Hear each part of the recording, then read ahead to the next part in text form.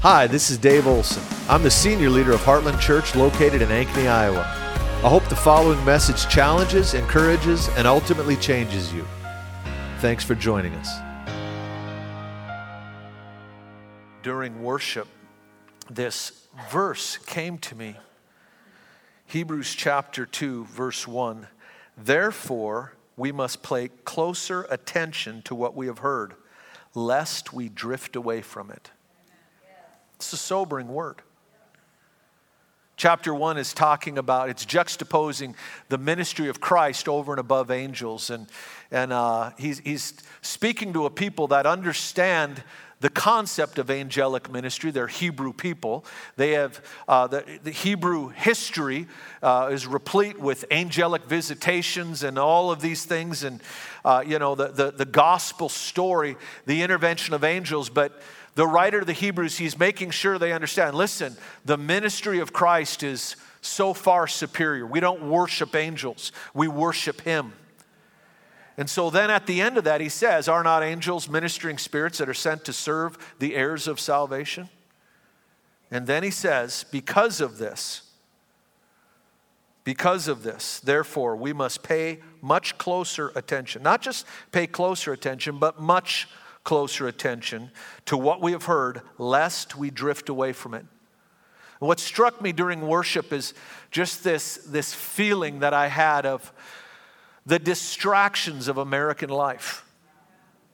I've prayed this prayer many times, and I've prayed it out to the Lord, and I've declared it, Lord, I know that American Western prosperity is not too difficult for you. It's not a giant that you can't fall. I'm not talking about God wiping out an economy. I'm saying that He's greater than the prosperity around us, and He can win our heart in spite of it. However, we need to realize the lure of prosperity and the wonderful lifestyle that we've been given as Americans. And there is this tendency for us as believers to drift. And drifting implies an unconscious, unintentional thing that just happens over time, and all of a sudden we realize we're farther from the goal than we used to be. Because there was this slow, unconscious, unintentional drift where we begin to kind of slide away. And we need to be very careful, to be very intentional about our pursuit of the things of God. And I've just felt that lately for the church, and I felt it in the morning in prayer. I felt it for my own heart and for others. And I often pray, I'll say, God, just win us all over again. Lord, reveal yourself to us all over again. Jesus, win me again. And it almost seems like a violation of who He really is to even pray that I would even need Him to win me a second time. But I have to humbly bow my heart before Him and say, God, I am prone to wander. I'm not even talking about going off into sin. Not that any of us are immune to that. But I'm talking about us being captured by good things. That blessings become barriers. And that we find that they've wrapped themselves around our heart. And so we need to pray that, God, that You'd win us all over again. Lord, give us a fresh revelation of who You are, that we would once again, our hearts would be hooked and our hearts would be gripped by You. It was Charles Finney, the great revivalist. He said, it is essential that revivalists continually be broken down before the Lord, that there becomes a brokenness, that their heart is re-tenderized towards the things of God. I've known great men of God over the years that have been part of international moves of God that people have come from all over the world to visit. And their testimony was that they backslid during revival. It's not that they went into sin, it's that their heart was no longer tender. They became calloused. I want you to think about what a callous is. A callous, really, you could define it this way. It's familiarity without sensitivity. A callus is when you use your hands or your feet so much that there's so much use, so much contact that over time there becomes a hardness so that you're no longer tender to it. And we call that a callus. Now, when you're working with your hands, that's a good thing. When you're referring to your heart, it's not. When I was in junior high and high school, I worked in a gardening place, and we planted 50,000 tomato plants every year by hand. 50,000. And then we would hoe those 50,000 tomato plants. It was 4 of us guys, and so we'd be out there hoeing all day long. And so even though I was a skinny dude, I could arm wrestle, because for 8 hours a day, I would do this. And at the beginning of the season, every year, I would get these big calluses. Or not calluses, but blisters rather. And it hurt. And I remember when I was homeless during that time, I still had a job because I wanted to fund my habit. But I was homeless, and so this family took me in, and I was in their house, and I was washing up after that first day of work, and I had this big blister, and it burst, and I peeled it off, and it was all pink there, and about the size of my palm. And I thought, oh man, there's dirt in there. I need to clean that. I'd touch it, like, ooh, it hurts. And I saw some alcohol on the counter. I thought, that'll clean it. Yeah, I wasn't a real smart kid. So I opened that bottle up and went, ah! And because I was just a guest in a home, I couldn't scream like I wanted to. So I stood there looking in the mirror going, and it immediately got hard. So being this intelligent young man I did the other one. But I had an instant callus because of that alcohol hitting that. Now again, that's good when you're working with your hands, but it's not good when it's your heart. And we can become familiar with the things of God. We can take for granted the presence that we walk into week after week. And if we're not careful, we become callous. And we need the Lord to re-tenderize us. Every time when we come in, we need to remind ourselves from whence we came. And man, this morning as we were singing, I don't remember which song it was, but I don't think it was that one. It was something about being delivered from the past. And I just reminded of where I came from. And it was talking about being delivered. And I remember being in such bondage, I could not stop sinning. There's no way out. I was a hopeless prisoner of my own passions. And even though there was a desire in me not to do those things because it was destroying my life, I would make vows and I would make statements I'm not going to do. I would even, in a drunken stupor, I would write notes to myself, you've got to quit, you've got to get help, you're ruining your life. And I would put it in my pocket, and I would wake up a couple days later in a strange place and pull that out of my pocket like, what in the world is that? I'd read those things, and I had a vague memory of writing them. I could never keep my vows. I couldn't keep my word. I was a prisoner. And it still marvels. I'm still blown away the fact that I'm a free man. It's been 40 years, but I'm a free man. And I know I'm not the only one with that testimony. Every one of us, if you are born again, you have your own version of that story. But there's something about it, revisiting that and getting inside, reminding ourselves of the despair that we once lived in, and reminding ourselves of what it felt like, and now juxtaposing that out of where we are now. It'll retenderize your heart. He who is forgiven much loves much. And we need to re-stir up that love in our heart by reminding ourselves of what the Lord delivered us from. And make no mistake about it. I've met people that were hardcore drug addicts, got saved, and never really had a passion for God, and over time just drifted off. And then I've met little old ladies that got saved when they were about 5, and now 80 years later, they're still on fire for God. I mean, there's fire in their eyes, there's zeal in their heart. And it's not like they had this real jaded past from that first 5 years of their life.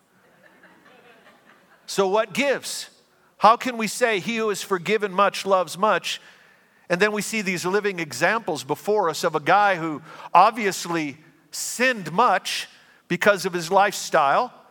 That was clearly a choice to walk into those things, and he sinned much, met Jesus, but he never had a passion ignited. And yet someone else who arguably didn't sin as much, but loves more. And the answer is not, let me just pause, let me deal with a little Christian myth here. The answer is not, well, all sin is equal, because it's not. Let me say it again. Not all sin is equal. We tend to say that, well, all sin's equal. And usually you'll hear someone say that when they're being confronted about their own sin. And so then they want to confront you. Do you ever overeat? And they'll get you to back off.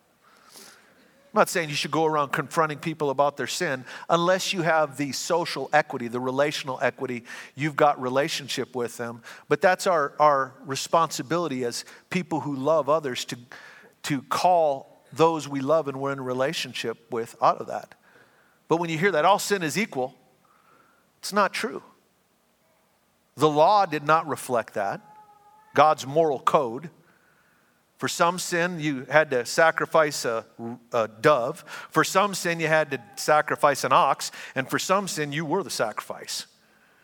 It was punishable by death. There was no sacrifice. The New Testament reflects that as well. 1 John talks about there are sins unto death. There's levels of sin. Our judicial code recognizes that. There is malice aforethought, and then there's a crime of passion. If somebody commits a crime of passion, that is taken into consideration when they sentence that individual. They're still held accountable for their actions, but they're taken into consideration the state of mind at the time, because it was a crime of passion. It wasn't something it wasn't malice aforethought. But then you have malice aforethought. So if somebody in anger gets in a fight and kills somebody, that's not the same as somebody who plans and schemes and studies that person's lifestyle for a year before they take him out. There's a greater level of evil that's involved when you premeditate your murder. So that's not the answer to a guy who was deep into sin, meets Jesus, and never really has a passion ignited, and somebody else who never really lived in, according to our moral code, deep sin, but yet lives in a passion for God. The difference is how we see our sin. And the difference is when we have a revelation of His holiness and our own lifestyle. He who is forgiven much loves much. And the depth of your forgiveness is the depth of your sin.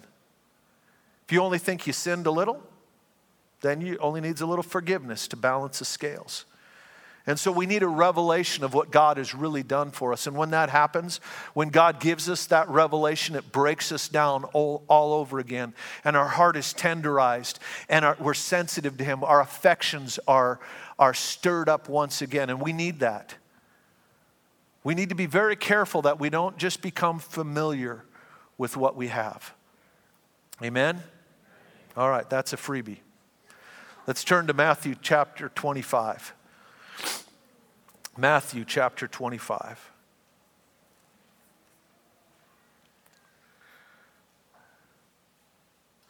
This is an interesting passage. We've talked out of I've preached out of the second parable. Matter of fact, back in 2009, we preached on this passage, the second parable of this passage, a lot. We spent a lot of time in looking at the parable of the talents and all that means.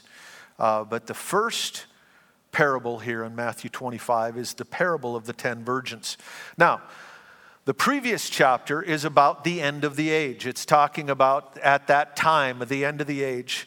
Look at verse 44 of chapter 24. It says, the Son of Man is coming at an hour you do not expect. Then just a few verses later, we go into 25 and it says, then the kingdom of heaven will be like. When is then? He's saying at the end of the age, the kingdom of heaven will have a certain dynamic. Now, we need to realize two things about that statement. So he's saying there's going to be a unique dynamic to the kingdom of God at the end of the age. However, the end of the age started at Pentecost. Because at Pentecost, they applied the scripture out of Amos.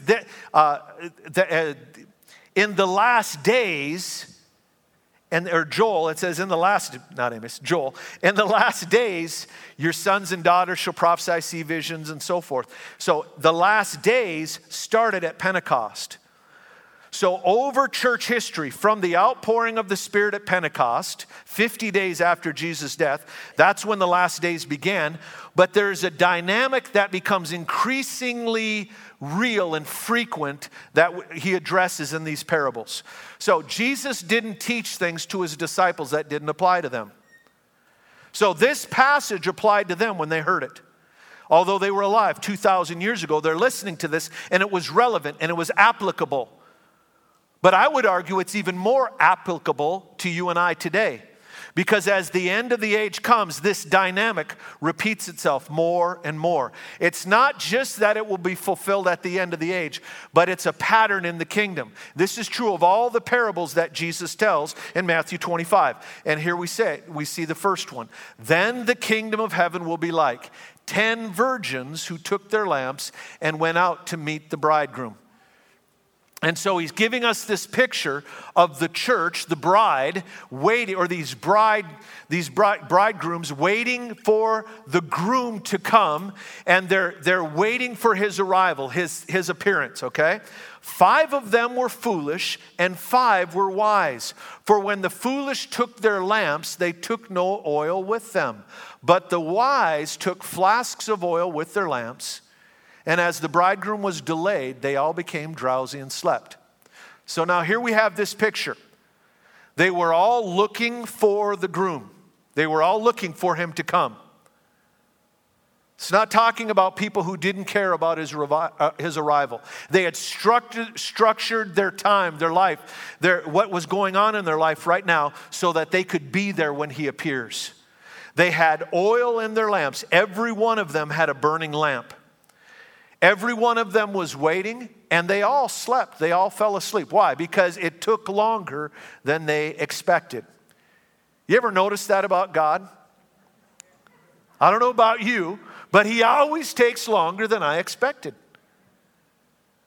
When God makes me a promise, I hear it and I think it's any moment now. And it rarely is. Matter of fact, I got some promises from God I'm still waiting on 35 years ago. And I know they were a word from the Lord. And so the reason it was important, what made one foolish and one wise, was that the wise brought extra oil in case it took longer. Now, there's an application, of course, for the second return of Christ in this. And I would argue that that's the primary application. But there's also application principles that we can apply in our life whenever we're waiting for promises, whenever we're in that mode of waiting for the Lord to do something. And during those times, our oil can run thin. And so we've got to be people with extra oil. So listen to what happens. So it says, but the wise took flasks of oil with their lamps. As the bridegroom was delayed, they all became drowsy and slept. But at midnight there was a cry, "Here is the bridegroom, come out to meet him." Then all those virgins rose and trimmed their lamps. And the foolish said to the wise, "Give us some of your oil, for our lamps are going out." But the wise answered, saying, "Since there will not be enough for us and for you, go rather to the dealers and buy some for yourselves." And so when he arrived, they'd all fallen asleep. Their lamps were burning, but all of them began to burn low. And so what happened is when the call came, they trimmed the wicks, and those with extra oil had enough to stay. And so the ones without the oil said to the ones with the oil, they said, "Hey, loan us some of your oil. Give us some." And they said, "No, we can't give you some because we don't know exactly when he's going to come, and we may run out." The fact is, you can't live on somebody else's oil.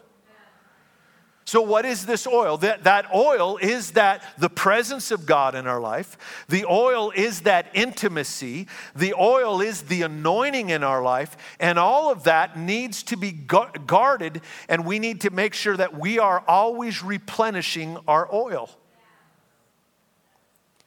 You know, the truth of the gospel, the truth of God's word is like a diamond. Diamonds are valuable, and the Word of God is valuable. Another thing they share in common is that the Word of God has many facets to it, just like a diamond. And you can look at things from one facet and see things when you look through that facet, but you're not seeing the whole diamond until you look at it from another facet. And to really understand the value of that diamond, you need to turn it and look at all the facets. And the same is true of the Word of God. We need to look at the varied facets of the Word of God. One of the facets in the Word of God is that salvation is a free gift. And I'm very grateful for that. But if we're not careful, if we only look at things through the lens of the free gift, we lose some very valuable truths. This passage, it says, go and buy yourself new oil from the dealers. What in the world is that talking about? How do you buy intimacy? How do you buy? There's a lot of people that say, well, that's not what that means. It has nothing to do with the Holy Spirit. It has nothing to do with anointing because you can't buy that. And it's because they only look at the Word of God through one facet. And the foundational facet, the foundational principle, the foundation of all of it is that it's a free gift. But if we're not careful, we lose a dimension to the Word and we end up living shallow lives. There's a very real element in the Christian life that there is a price to pay. There is a cost to the Christian life. And when we don't realize that, we don't pay that.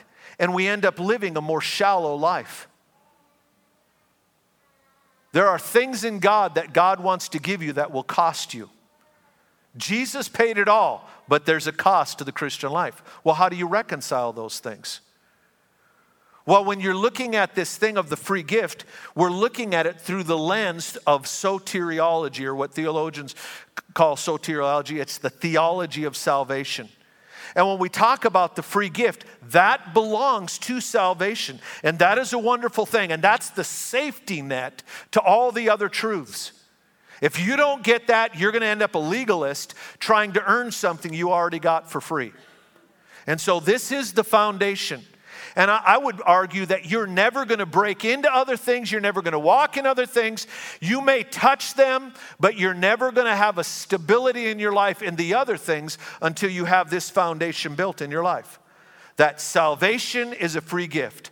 My relationship with Him, my access to Him was a free gift that Jesus paid for. That's soteriology. But there are other things in our walk with God that God wants to give us.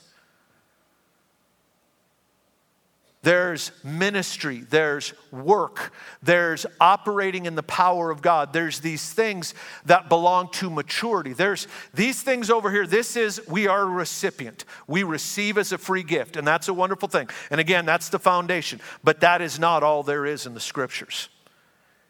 And if we reduce the Christian life to me simply receiving a free gift, then I will sentence myself to immaturity. And God wants to invite us into other things wherein we are a participant. And in those areas of life where we participate with Him, we cooperate as He operates. Matter of fact, the old King James Version word is co-labor. The way we say it in modern English is collaborate. In the areas we collaborate with Him, there's a price to be paid. And there is not a man or a woman of God worth their salt that hasn't had to pay a price for what they walk in. And that doesn't diminish the fact that salvation is a free gift. And again, that's the foundation. But neither does this negate the fact that there's a price to be paid. And so in this passage, Jesus taught His disciples, He said, in this parable, He said, go and buy oil. How do you buy oil? It's reminiscent of that verse in Isaiah where it says, come, buy without money. It's telling us to buy, but it says we can't use money. Well, if we can't use money to buy oil, then what do we use? And why would He use that phrase, buy? Well, what He's talking about is there is an exchange of value. There is some form of currency. Now, we know it's not money. We can't buy the things of God. We saw that with Peter, Paul in the book of Acts when the sorcerer came to try to buy the gift of the Spirit. Paul rebuked him. You can't buy that with money, but there is an exchange of something of great value. There is a currency. What am I talking about? The currency that is valued by both seller and buyer, by both heaven and earth, is time.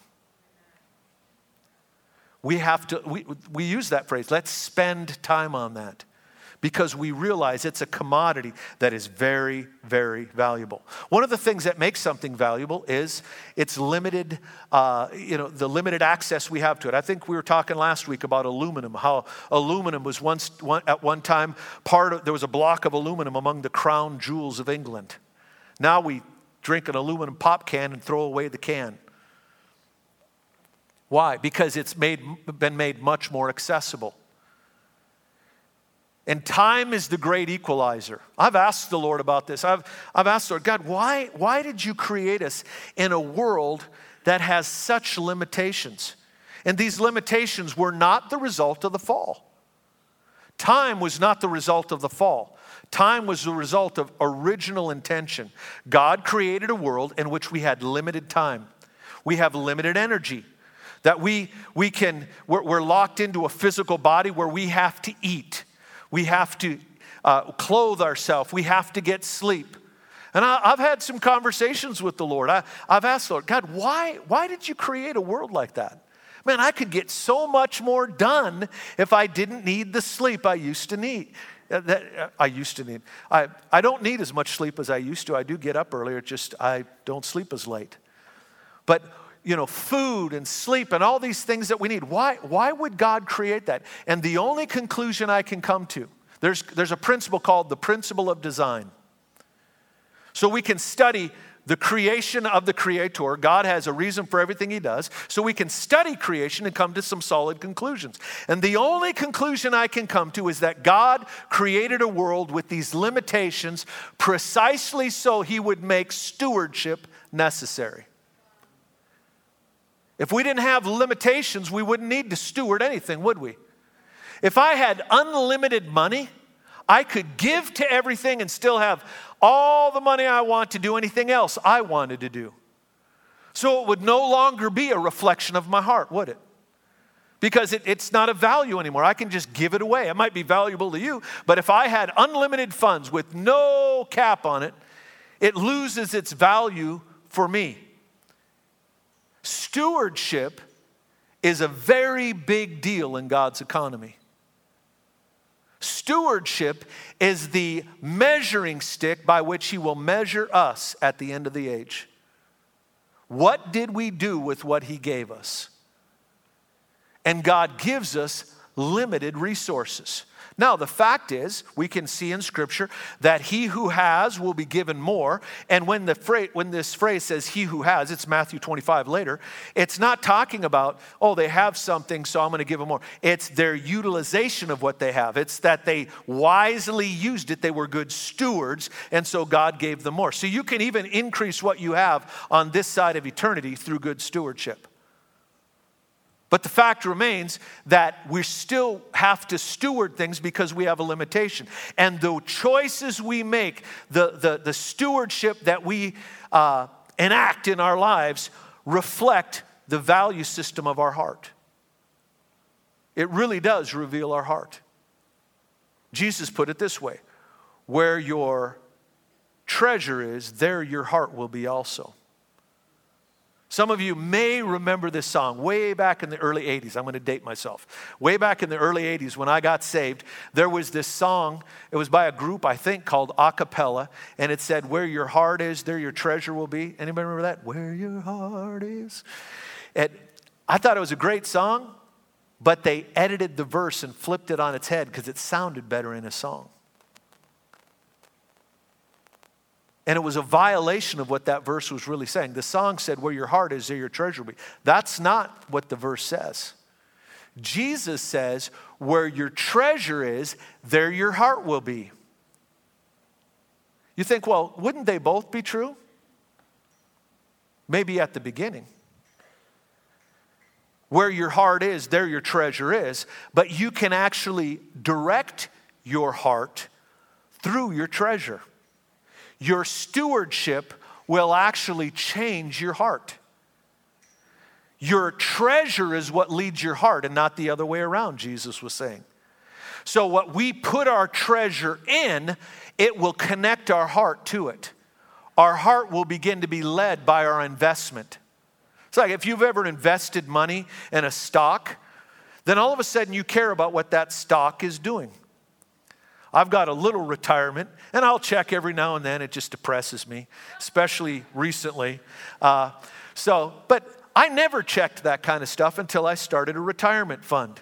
I'm going to have to work till I die. But as I look at that, I never checked that stuff until I had an investment. And all of a sudden, there was an interest rose in my heart. Why? Because my treasure was there. And my heart began to follow it. My heart was connected to the news of what was going on in those investments. That is true across the board. You can actually invest yourself back in love with your spouse. If your affection for your spouse is waning, if you find yourself being irritated, I'm going to give you a key. Invest something you really value in them, and you will find you begin to treasure them more. You can appreciate your spouse, or you can depreciate your spouse by the way you look at them. And one of the ways to appreciate them in value is to begin to invest things in them that you treasure. And in so doing, you steer your heart in that direction. God has given us limited resources, and those resources demand that we allocate them according to an internal value system. And that's what stewardship is. And it's part of God's design. And it is a really big deal. You look in the parables of Jesus. Jesus tells us at the end of the age, he's going to come back and he's going to ask about our stewardship. What did you do with what I gave you? To one he gave 1 talent, to one he gave 3 talents, to one he gave 5. And it wasn't how many they had when he came back. It was how many more they had. Did they multiply it or did they just maintain it? And they were rewarded based upon their multiplication. And so stewardship is a really big deal. And the great equalizer for all of us is the stewardship of our time. What are we spending our time on? Now let me circle this back around. The way to get more oil is to spend your time with Him. This culture of ours has such an ability to choke out the Word, choke out our affections, steal our heart away. It's not that we don't have any feelings for the Lord, but it's that our passions begin to wane. So what do we need to do? We need to take something that is valuable. And there's nothing more valuable than time. Because we all have the same amount, and it's a limited amount. The fact is, every one of us exchange our time for money. It's how we make money here. And it is also the currency of heaven. That when we spend time with Him, that we steal away and we say, Lord, I'm going to give you some time. I'm going to spend some time I'm going to take this great treasure that you've given me. And I'm going to pour it out on you. I'm going to invest it in you. It'll bring our heart back online. And we need to begin to accrue some oil, some fresh oil. Because every one of us, there are times in our life where there's crises and there's a waiting period and it's discouragement. And what will carry you through is the oil that you drill yourself. You can't live on someone else's oil.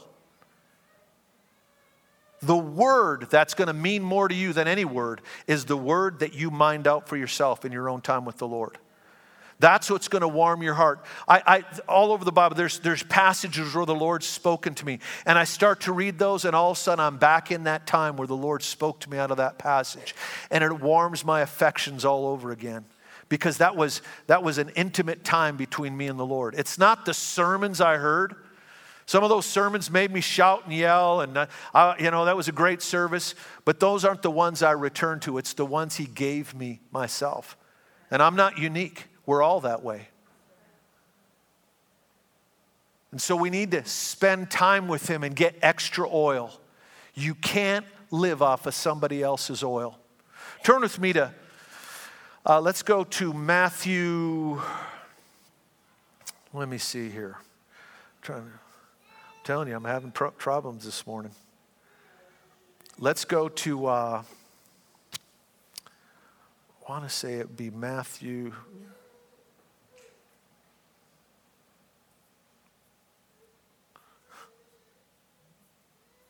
I think it's 6. Let's go to Matthew 6. I want to say it's like verse 12. Let me see here. Verse 19. Do not lay up for yourselves treasures on earth where moth and rust destroy and where thieves break in and steal. But lay up for yourselves treasures in heaven, where neither moth nor rust destroys, and where thieves do not break in and steal. For where your treasure is, there your heart will be also. There's the verse we were just talking about. And the context of that is Jesus warning us against materialism, warning us against living for temporary things. Now, you've got to balance this by other passages. The book of Proverbs on wisdom, tell us to store up for the future. Like the ant is wise and it stores up for the future. So it's not saying you don't have reserves, you don't have savings. One of the reasons that Proverbs tells us that we store up is that a wise man will give an inheritance to his children's children.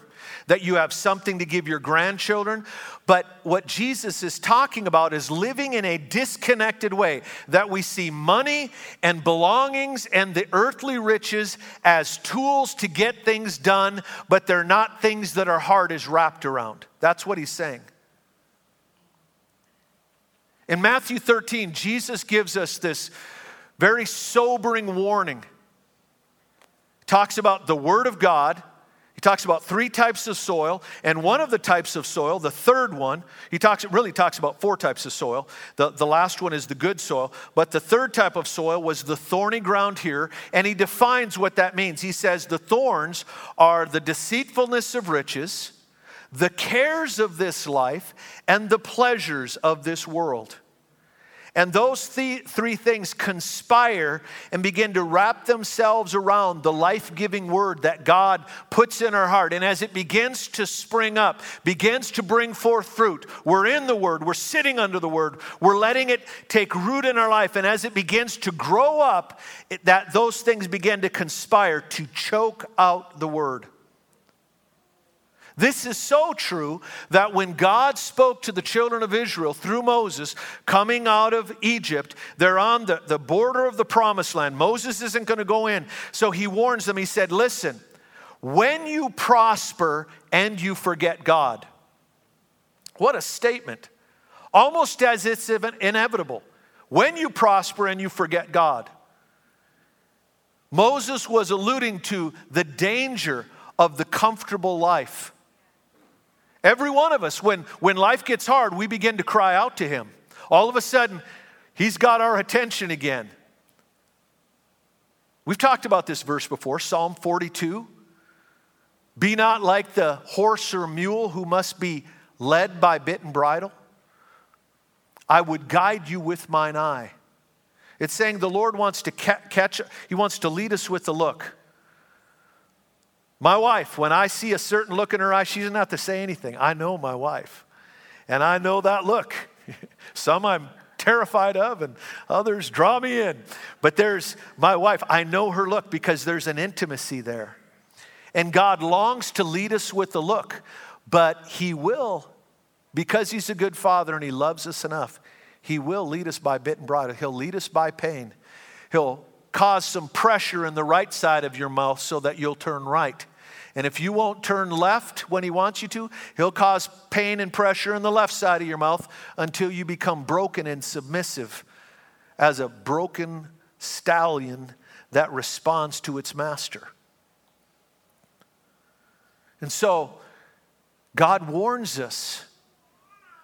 There's two economic systems. We can invest in this world and our life gets entangled in it. God wants to bless us financially, but in a way that we can see it. It's just a tool. It's just necessary for this economy. But I live by a higher economy, and my real treasure is being stored up in heaven. I'm investing. I'm always putting stuff in my account on the other side. I love Mike Bickle. He's got some great teaching, and I've listened to him teach on this very principle, and he talked about how people have criticized him over the year and said, man, you've got an aversion to money. It's like you need healing or something, because he lives in the same little duplex he's lived in for the last 40 years.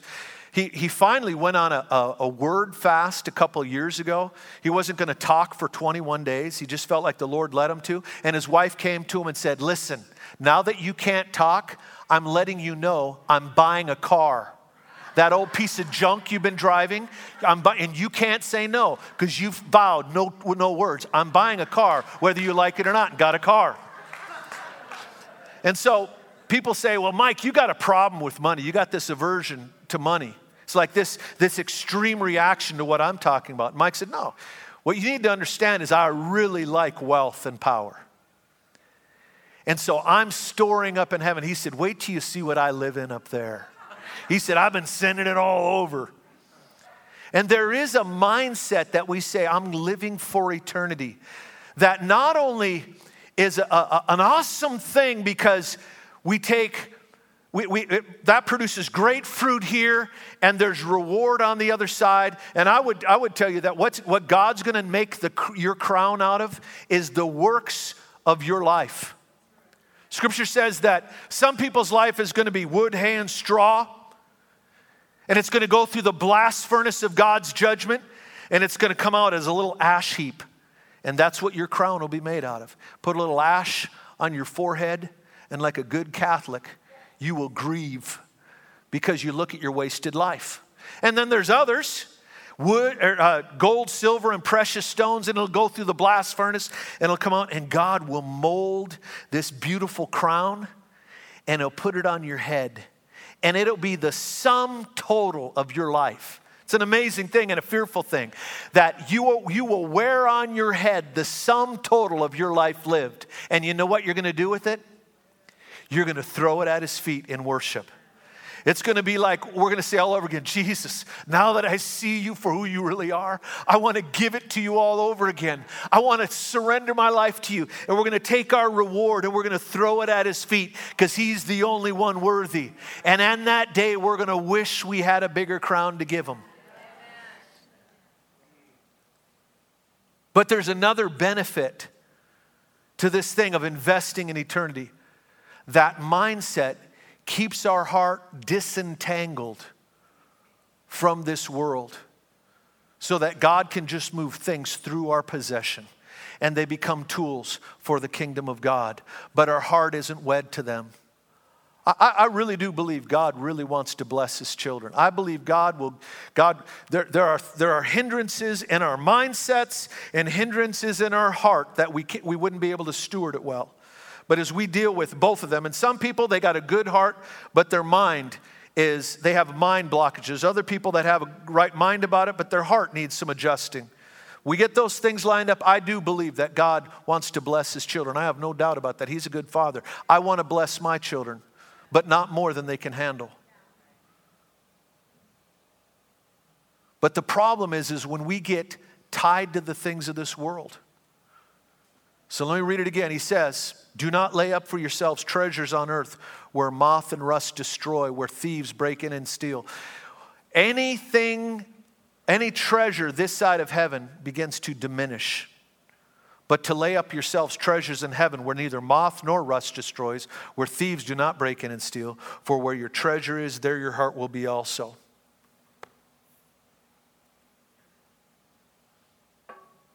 I believe the Lord, I'm going to ask the worship team to come back up.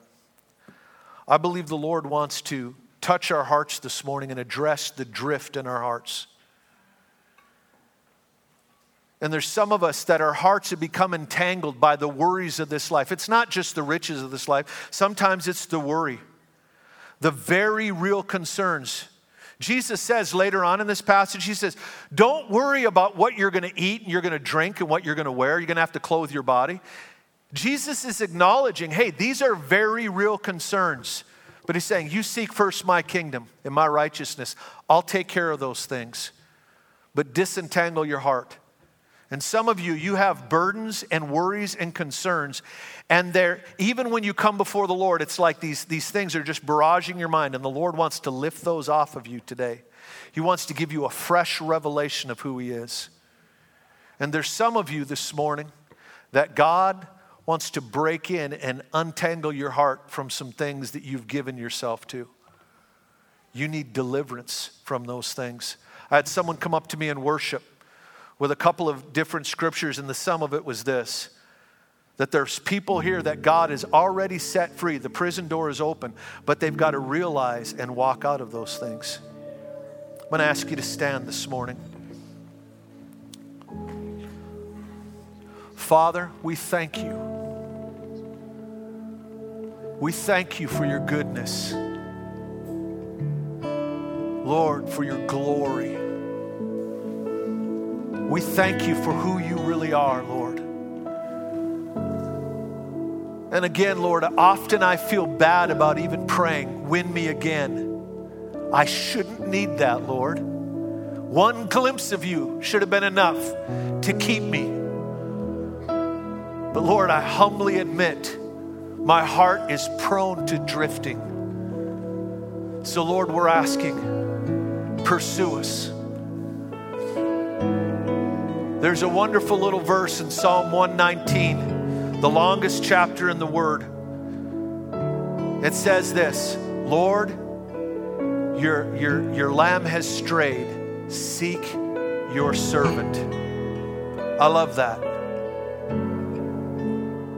It's like, God, bring me back on track. Win my heart all over again. Lord, do what I've proven I'm incapable of doing. This morning, if you need to get right with the Lord, if you're here and you're saying, man, I want to get right with God. This is me, man. I need to get things right. Might be something you've done before. It might be the first time, but you're saying, I want to step over the line. I want to commit my life to Jesus. I want you to raise your hand right now. You're saying, I want to get right with God. Amen. See those two hands back there? Anybody else? You're saying, I want to get right with the Lord this morning. If that's you, I want to call you forward this morning. We want to pray with you. I'm going to bring others forward in just a moment. But if that's you, you're saying, I need to get right with the Lord, I want you to come forward right now. Now, secondly, if you're here this morning and you're saying, man, my heart is wandering. It's like, man, it's like there's tentacles of worry and all these other concerns about this world that are holding me down. And I wanted to break through. I want God to reignite my passion. I need the zeal in my heart to be restored. And you're asking the Lord to touch you this morning. I want you to come forward. We want to pray for you. I'm going to ask the ministry team to come forward and line up across the front and intercept these coming down. You're saying, I need the God to reignite my heart. You know your passion is running low. Listen, I have to pray this all the time. I ask, Lord God, reignite my heart. Tenderize me before you, Lord. If you need prayer, just step forward. We got these that are standing facing you. They're ready to pray for you. So just step forward. Thanks for listening to our podcast. If you'd like to help more people hear this message, you can get the word out by subscribing and sharing it on social media. If you'd like to support the ministries of Heartland Church, you can do so at heartlandchurchonline.com/give.